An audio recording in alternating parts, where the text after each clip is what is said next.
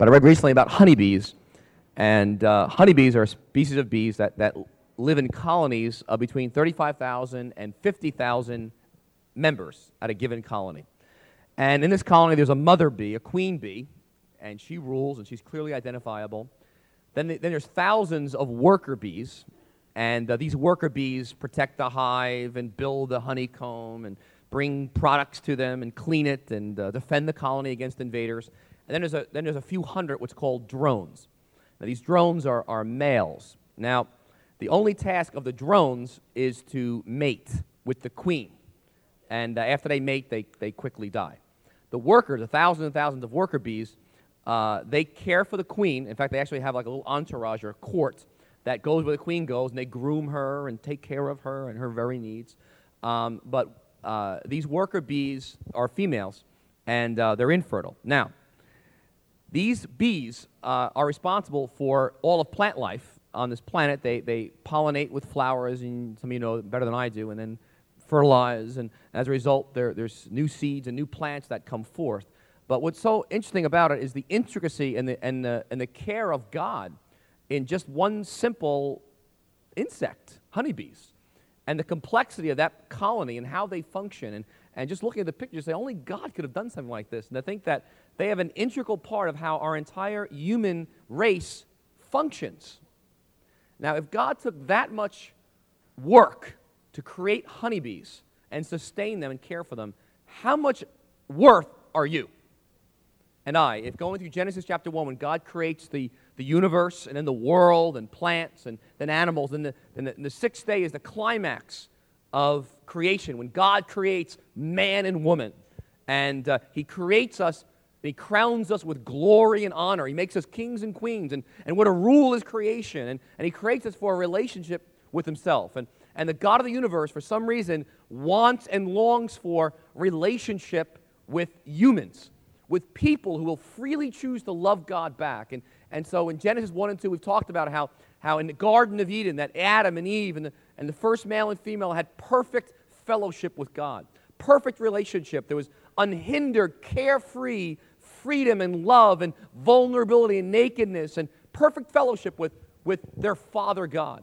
And we talked about that. And you see, God made you and God made me with a raging thirst for Himself.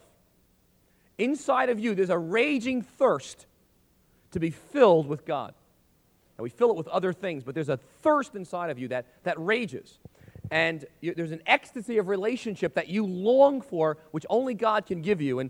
And He made you and created you for this deep, eternal involvement with Him. I want you to hear that. God made you for an eternal and a deep involvement with Him.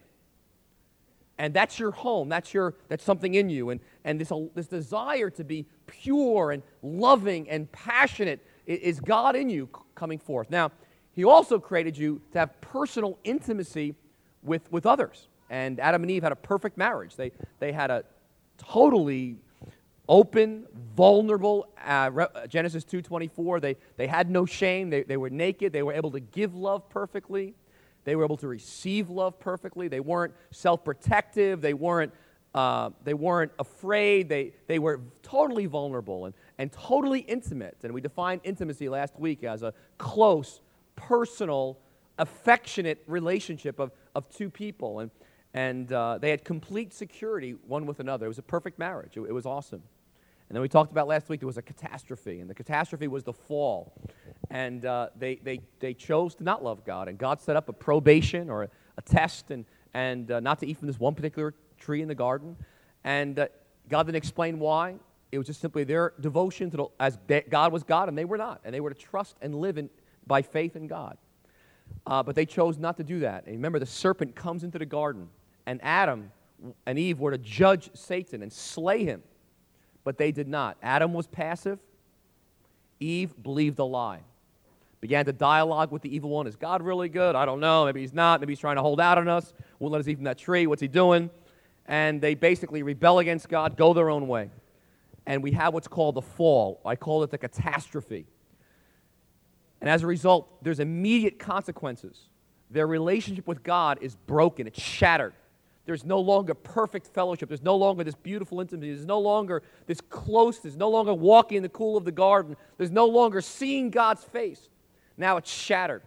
They no longer have intimacy in their marriage. Their marriage now is filled with hiding and shame, and now they don't feel so good about themselves. They feel embarrassed, and they're protecting themselves, and they're not vulnerable, and they're lying, and they're speaking against each other, and all of a sudden, the intimacy and the beauty and the perfect love in their marriage is shot. And not only for them, but all marriages that ever followed, all human beings, they're our first parents that ever have lived since. And internally, now they're struggling with feelings of ugliness and shame. And so now where there was intimacy and openness with God and with each other, now there's hiding, blaming, pretending, and shame. And now there's distance in relationship, there's pain in relationship. And now as children of Adam and Eve, and we all are, children of the first parents, we carry with us two things. One is this God-given thirst for God, this passion for intimacy with God and intimacy with other people. This passion, there's something in us that is to create and to shape like God creates and shapes. Remember we talked about we're to subdue the earth? Cutting means cutting through a virgin forest and then cultivating it. We were all created to engage the earth actively. And there's something in us that's positively to be doing that. At the same time, as children of our first parents, and parents reflect their children, we also have within us an independent, stubborn will that wants to do our own thing. And to be independent of God, and to hide and to pretend. That also is in us. So both these things are in every one of us in this room. This positive passion for God to create and to shape the earth, but also this desire to be independent of God called sin, to run our own lives and to hide and to be pretending. Now, the Bible's really a story. And we talked about last week, we finalized by talking about God. The miracle of Genesis 3 is God makes a way back for Adam and Eve. God doesn't kill them for their rebellion and their sin. But the miracle is they live. They don't just live. God pursues them. Where are you, Adam? That song we ended with. Where are you, Adam? And he pursues Adam and Eve. They covered themselves with some wimpy clothing, but God now slays an animal and clothes them himself and pursues them and promises a Savior, but God goes after them and to have them back in relationship of intimacy with him, and he makes a way back.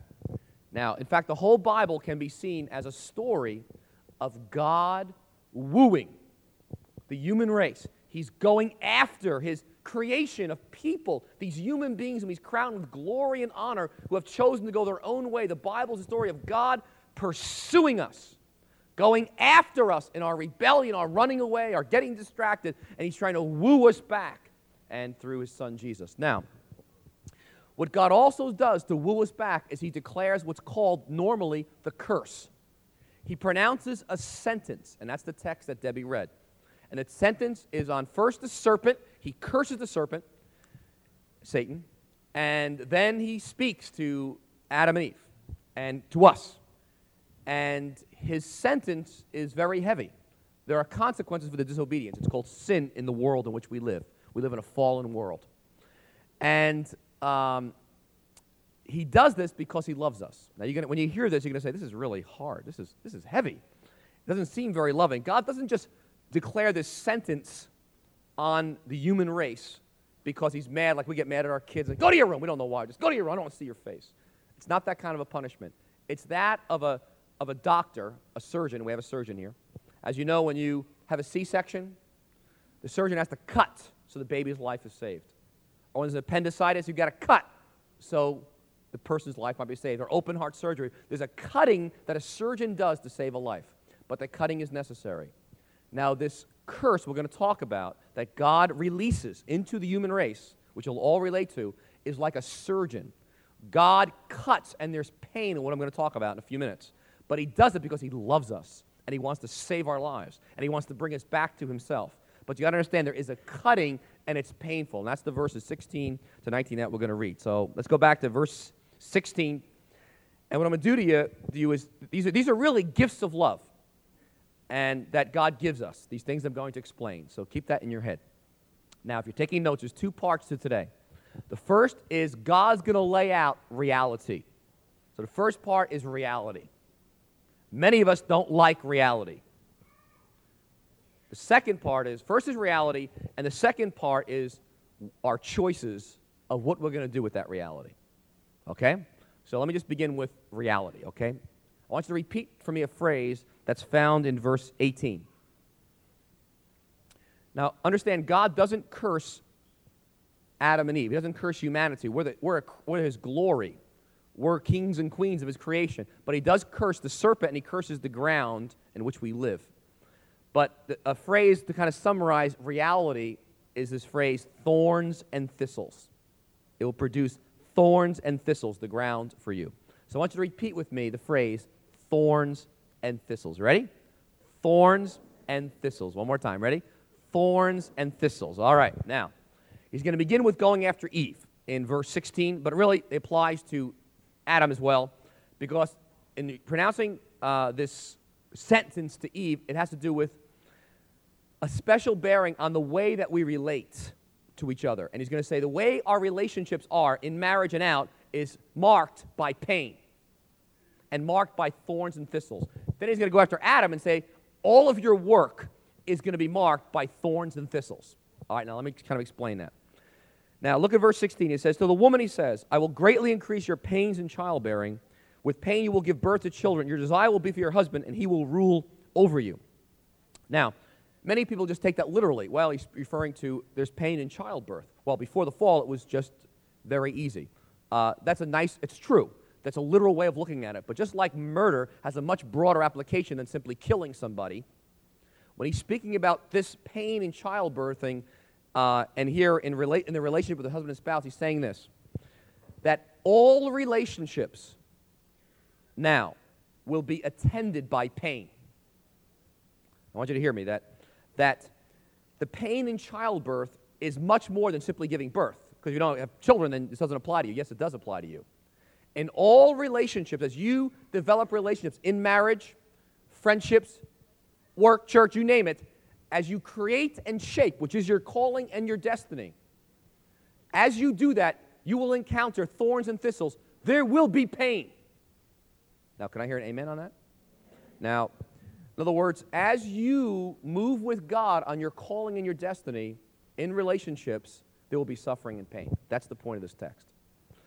Now, in verse 16 in particular, at the bottom, he goes to the woman, your desire will be for your husband, and he will rule over you. Now, that word desire, circle that. It's the same word that's found in Genesis chapter 4 when Cain is about to sin and kill his brother Abel. And the Lord says, sin is crouching at your door. It desires to master you. And that word desire is that she will desire to control or master her husband. In fact, there's two ways, like an image of a tiger or a beast wanting to devour. There's two basic options of how to interpret desire here. One is it could mean a woman is going to want a man so bad that she will let the man rule her or push her around or abuse her. Or it could mean that her desire will be to rule the man, and then he's going to want to rule too, and he will rule over you. That word rule is a very negative word. It's subjugate or dominate. And what it's basically saying is it's going to be a battle of the sexes. It's going to be painful of male and female relationships from this point forward. You see, both are true in experience, whatever meaning we go with. But the point is this, that there will be conflict now in marriage. All marriages will be marked by conflict. Amen. That's what it says. Now, if you're married here today, you know that in all marriages there is pain. There is not a marriage without pain. There's a struggle of the relationship. Even just the fact that if you have an enormously awesome marriage, just the fact that day will come when one of you will die. And you will be in that bed and you will be alone. And that will be enormously painful. But that day will come too. There will be pain in marriage. In families, have you found out that there's pain in every family? Amen on that? There's pain for parents with children, and there's disappointment and pain of children with their parents. There's not a family that does not experience pain in their love relationships. There is not one in all the earth, regardless of culture, regardless of country, regardless of educational background, regardless of money, social class, it doesn't matter. In every family, there is pain. In fact, do you know any workplaces where there's not pain of relationships? Is there a job or a company or an institution where there is not relational conflict? Do you work there? You're saying, I work for the city. I know. There's pain when people change. I was talking to a fellow the other day about becoming a Christian. He was saying, if I can't imagine never going to church. I mean, my parents. If I change, if I let God change my life, my parents will flip. Even the pain as we grow and change, there's pain in that for other people around us. Because people like us to be the same. I mean, we disappoint people. People disappoint us. I mean, there's not this intimacy, perfect intimacy in relationships. It's shot. So now there's thorns and thistles in all our relationships. In fact, rather than have intimacy, that close, familiar, affectionate, personal relationships, what do we have now? We have people manipulating other people. We've got abuse. We have nagging. We've got violent words said to people. We've got put-downs. We've got people being passive, and I'm not going to go near you anymore, and withholding relationship because I'm too busy or I'm too angry, and being defensive and building up walls and all this pretending. That's what marks relationships. I mean, even church, and we're the people of God, and now the Spirit of God dwells in us, and we're to be markedly different through Christ. But even in the church, where we seek to build relationships now based on the power of the Spirit in Christ, the truth is there is even pain here. Amen. Peter. There's pain in the church in relationships. It's part of the fall. It's reality of the thorns and thistles. And so when you enter into what God intends for your life, which is relationships, which is creating and shaping, having intimacy with God, intimacy with your spouse if you're married, intimacy with your close friends, intimacy with others in the body of Christ, as you do that, which is your God-given destiny, the Lord is saying, you will experience pain. You will experience disappointment, frustration, and suffering. You will always have a sense, no matter how good that relationship is, there will always be something inside of you that is lonely. There'll be this emptiness, and even the very best and the closest of marriages and friendships. Because there's a desperation for touch and relationship that's there. And because of the fall, sin, now I may experience moments of that with individuals, my spouse, very much, but it's not perfect intimacy. It's not there. There's pain, there's disappointment, there's conflict, there's thorns, and there's thistles. Amen. All right, now in verse 17, he goes after Adam. Adam's the curse there over the ground, and it's all about work. So it's not just in your relationships you're going to experience thorns and thistles. It's going to also be as you work. And he says to Adam, look at verse 17. To Adam he said, because you listened to your wife and ate from the tree about which I commanded you, you must not eat of it. Now, just stop here for a second. It's interesting that he goes after Adam, and he makes mention of the fact of Adam and said, it was my wife. I mean, I just listened to her. It was her idea. And the Lord makes a specific going after Adam for his passivity. Because he's basically, I'm not responsible. I listened to her. And God said, you are responsible. And there's many a man in a marriage who just does whatever the wife says. And rather than listening to what God has, it's just easier to go along whatever she says. That passive, silent, I'll just go along. God says, I want to make it clear to you, Adam, you are responsible as well. Just like he was responsible for her life. But you're a separate individual with your own relationship with me, and you cannot hide behind her. It's just very interesting because we struggle so much with passivity as men, the way the Lord specifically goes after that in Adam, which I think is an interesting thing for God to wake us up. But he goes, okay, now Adam, as you create and shape in work, okay, not just relationships, now in work as well, cursed is the ground because of you. Through painful toil you will eat of it all the days of your life. It will produce thorns and thistles for you. You will eat the plants of the field. By the sweat of your brow you will eat your food. Now, the ground before the fall was easy and soft. Now it's hard. Work is going to be hard. Work is going to be frustrating. In other words, you were built for the joy of engaging the earth. Okay, cutting through a virgin path, a forest, and cultivating the land. In fact, many scholars believe that prior to the fall, remember that Jesus did those nature miracles? He'd calm the waters with a word in a storm. Many believe that we as humans had that kind of control over nature, but was lost in the fall. Interesting thought. But, many people think, well, I'm not going to be a farmer, and so I'm exempt from this. I work in an office. I don't farm the land. And the point is this, is that no matter what your job is, no matter what you work at, you will experience frustration and failure. I'll say it again. Regardless of your work and what you do in life, in creating and shaping, you will experience frustration. You will experience failure. You will experience thorns and thistles in your life. Now, in other words, all that you do is going to be exhausting. Life is hard. Have you found out life is hard? Life is hard. That's what the Lord's saying. Life is going to be hard. And in fact, if you get rid of the thorns today, there'll be more thorns tomorrow. So some of us, we go from one job to another. Thorns and thistles in this job, I'll go to this job. Thorns and thistles in this marriage, I'll go to this marriage. And that marriage. Problem is, I go there and there are thorns and thistles there too.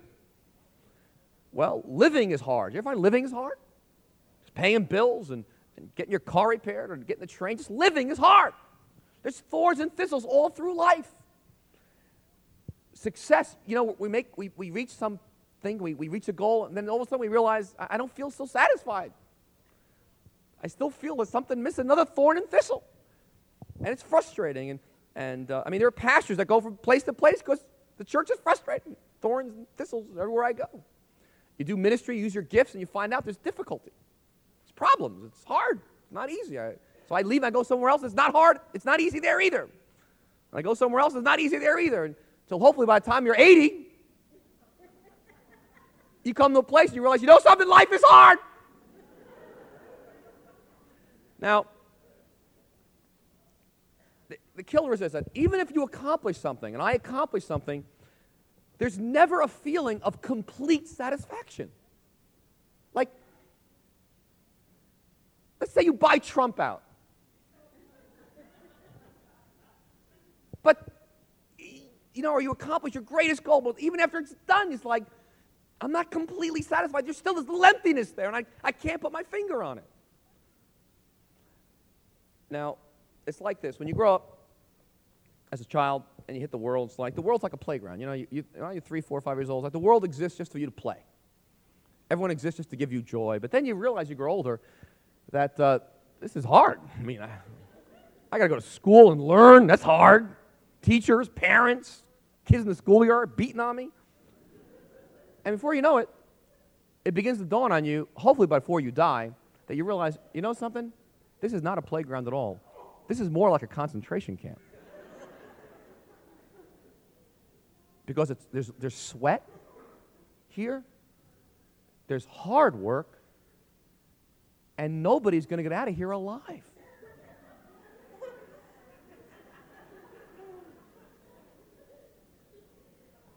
Do you ever think about that? Nobody gets out alive.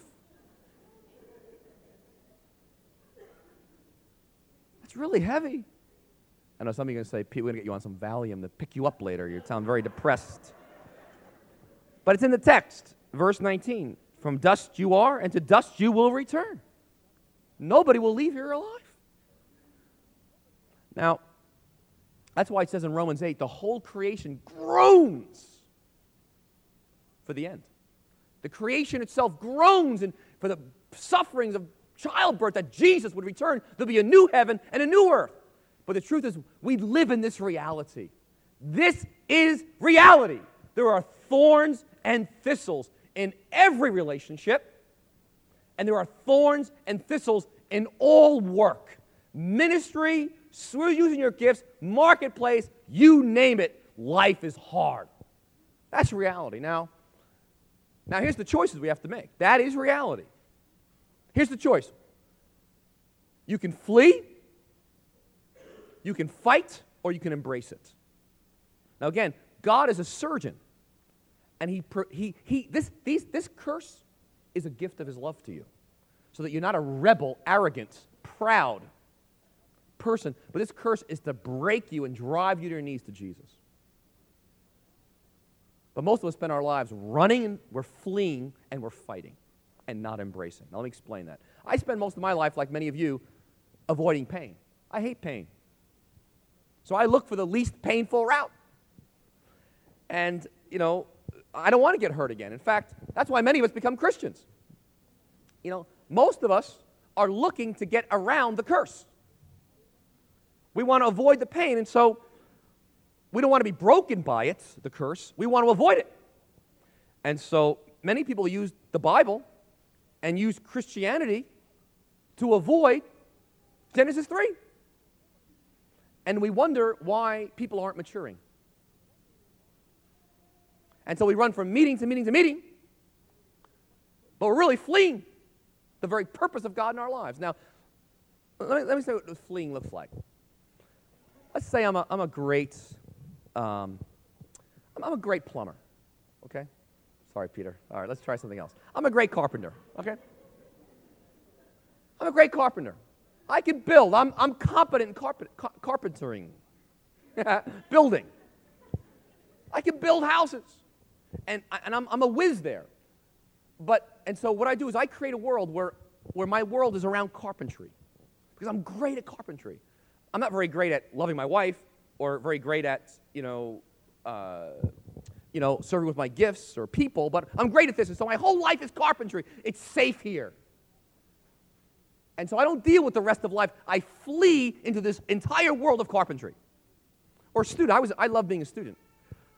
I wanted to be a perpetual student. You know why? It's nice and safe in the library for me. I can hide behind a stack of books and be a great student. Go to graduate school, postgraduate school, postgraduate school. And do it all for God. But it could all be running away and fleeing the curse. Because I don't want to look stupid. I don't want to fail. I don't want to be frustrated in all these other areas of life where I'm not very good. Are you following me? Some people get rich. I'm going to get rich. My goal in life is to get rich. Powerful. So that other people, I'll pay them to deal with the thorns and thistles. I don't have to deal with them. They'll deal with them. That's why I pay you. And they think they can avoid the pain. So they try to, their whole life is consumed with making money. Some people get married to escape the thorns and thistles. Uh-oh. I married you so I would not have to deal with the pain of life, and now I married you and there's more pain.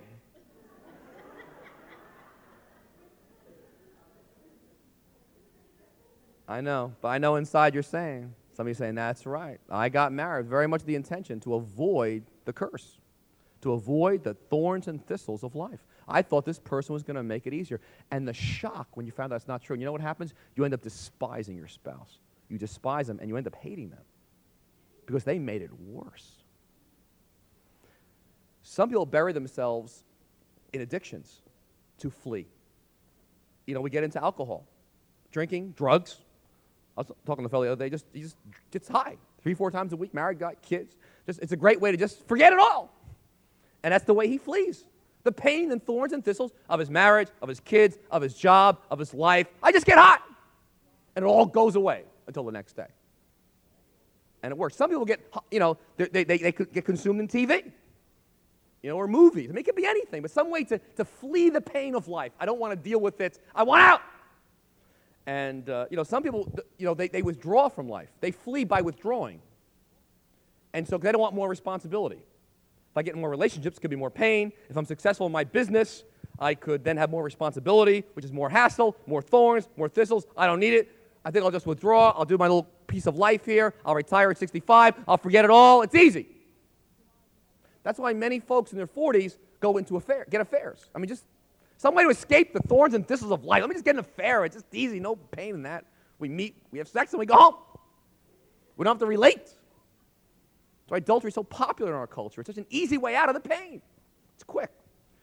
And we like to anesthetize ourselves, like taking a drug, just some way to flee the implications of reality. Now, some people don't flee, they fight it. Some of you are just like that. As you encounter thorns and thistles, you know what you do? You say, I love you, God. But I hate these people. I hate this job. And that's your attitude. And really, underneath, your sweet exterior is an enormous well of anger. And you're an angry, violent person inside. And you're not fleeing, you're fighting. And your life is a fight with these people in your way, and this work in your way, and the trains that are late, and the city that stinks, and the debt in our country. You go sickness. You're angry, and you're fighting it. This thing won't break me, and you're violent, and and so that's why many people live their lives bitter and angry their whole life. Now that's why some of you, I relate to this very well. We look for sports teams that generally are winning because of the power involved in winning. Like, I'm not a Chicago Bulls fan, but I wish I were right now, because they cream everybody. And so I had this vicarious pleasure of trouncing on this other team in sports, and I watched the team and I go, yes! And it's like a way to get my violence. I have defeated the thorns and thistles of life. We have won. And that's why for many men in particular, sports becomes like this vicarious thing, and it's insatiable. Because I got to get out I'm so angry at this world I live in. And anyway, the worst scenario is it ends up in abuse. And some become abusers. Some become, all kinds of other sins, and from rape to beating, and actually do become violent. So, you can flee and you can fight, but here's what God intends. And it's the only way you can have intimacy with God and with your spouse and with your other relationships. Let me try to say this clearly. I do not believe that it is possible to have intimacy with God, or intimacy with your spouse if you're married, or intimacy with your closest friends if you are an idolater. And if you flee from the curse, now let me explain that, or if you fight the curse, you must embrace it, which is a bit painful. Now,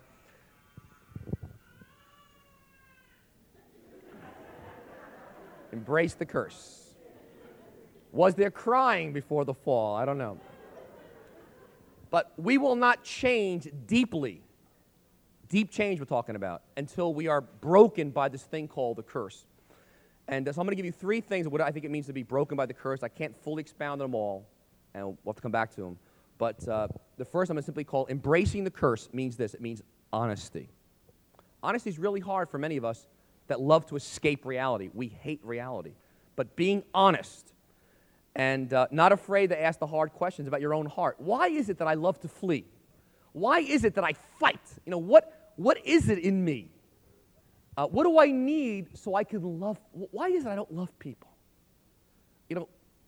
Why is that? Being honest with those kinds of questions. Why is that? God, what is it in me? But those kinds of honest questions are really heavy to ask. To let God go inside of you. And why am I so driven? Now, Dan Allender describes sin as this. I'll read you a quote. Sin is that fallen, autonomous striving for life that refuses to bow to God. It's the internal reality that will not cry out to God in broken, humble dependence. Sin is our determination to pursue false gods and find life apart from that dynamic, moment-by-moment relationship with the living God. And idolatry describes as this. Idolatry is placing our longing. Remember, you have a longing, you have a raging thirst for God. But we replace that for what only, idolatry is placing our longings for what only God can provide into the hands of a creature. And so we fix on a person. They fill us now, not God. Might be a wife, might be a husband, might be a boyfriend, might be a girlfriend, might be a parent, might be a child. We fix on an object, my career, a position. We fix on an idea. That becomes our God. But as John Calvin says, our minds are idol-making factories, and we look for another. There's something in us that wants an idol outside of God, somewhere to find life. I've read about this Christian lawyer, that very effective lawyer, won most of his cases, hard-working, taught Sunday school, but he finally came to the place where he realized he was really an idolater because his whole life was driven by not failing. He did not want to look like a fool to his fellow lawyers. And so his whole life, that was his God, trying to look good, trying not to look weak. So he'd work day and night. He'd run over his wife, run over his kids, no time for them because he's got to succeed and look good. That's an idol. But it comes to a place of honesty and realizing I am an idolater. Well, I go to church every week. It's a pretty heavy place to come to. Something you can't embrace the curse until you look inside and see the sin that's really there. And what I'm saying is most believers want to skip it. Let's get on to 4 steps to a happy marriage. Now, next is this whole issue of repentance. So it's honesty, and there's repentance. Now, let me go to Luke 15 for just a moment. Luke 15. Repentance is facing what is true. And James 4 says, I'm a sinner, I'm double-minded, I deserve to be separated from God. But Luke 15 is that famous parable of the prodigal son, which is the best picture of what repentance is. But if you know the story, this son, in chapter 15, verse 11, the father had 2 sons. The younger one says to his father, Father, give me my share of the estate, and he runs away. And he squanders all the wealth in wild living. And verse 14, after he spent everything, there was a severe famine in the whole country. So he began to be in need, so he went out and hired himself out to be a citizen of the country, who sent him out to his fields to feed pigs. Verse 16, he longed to fill his stomach with the pods that the pigs were eating, but no one gave him anything. And when he came to his senses, he said, how many of my father's hired men have food to spare, but here I am starving to death. I will set out and go back to my father. Repentance is a shift in perspective. It's this, saying, I have been eating garbage. Even though they might be good things, I am finding life in looking good. I am finding life in being a success. I am finding life in my relationship with this person. I'm finding life in people saying good things about me. I'm finding life in everything but God. It's pig's food. And repentance is coming to the place of realizing, I am living my life on pig's food.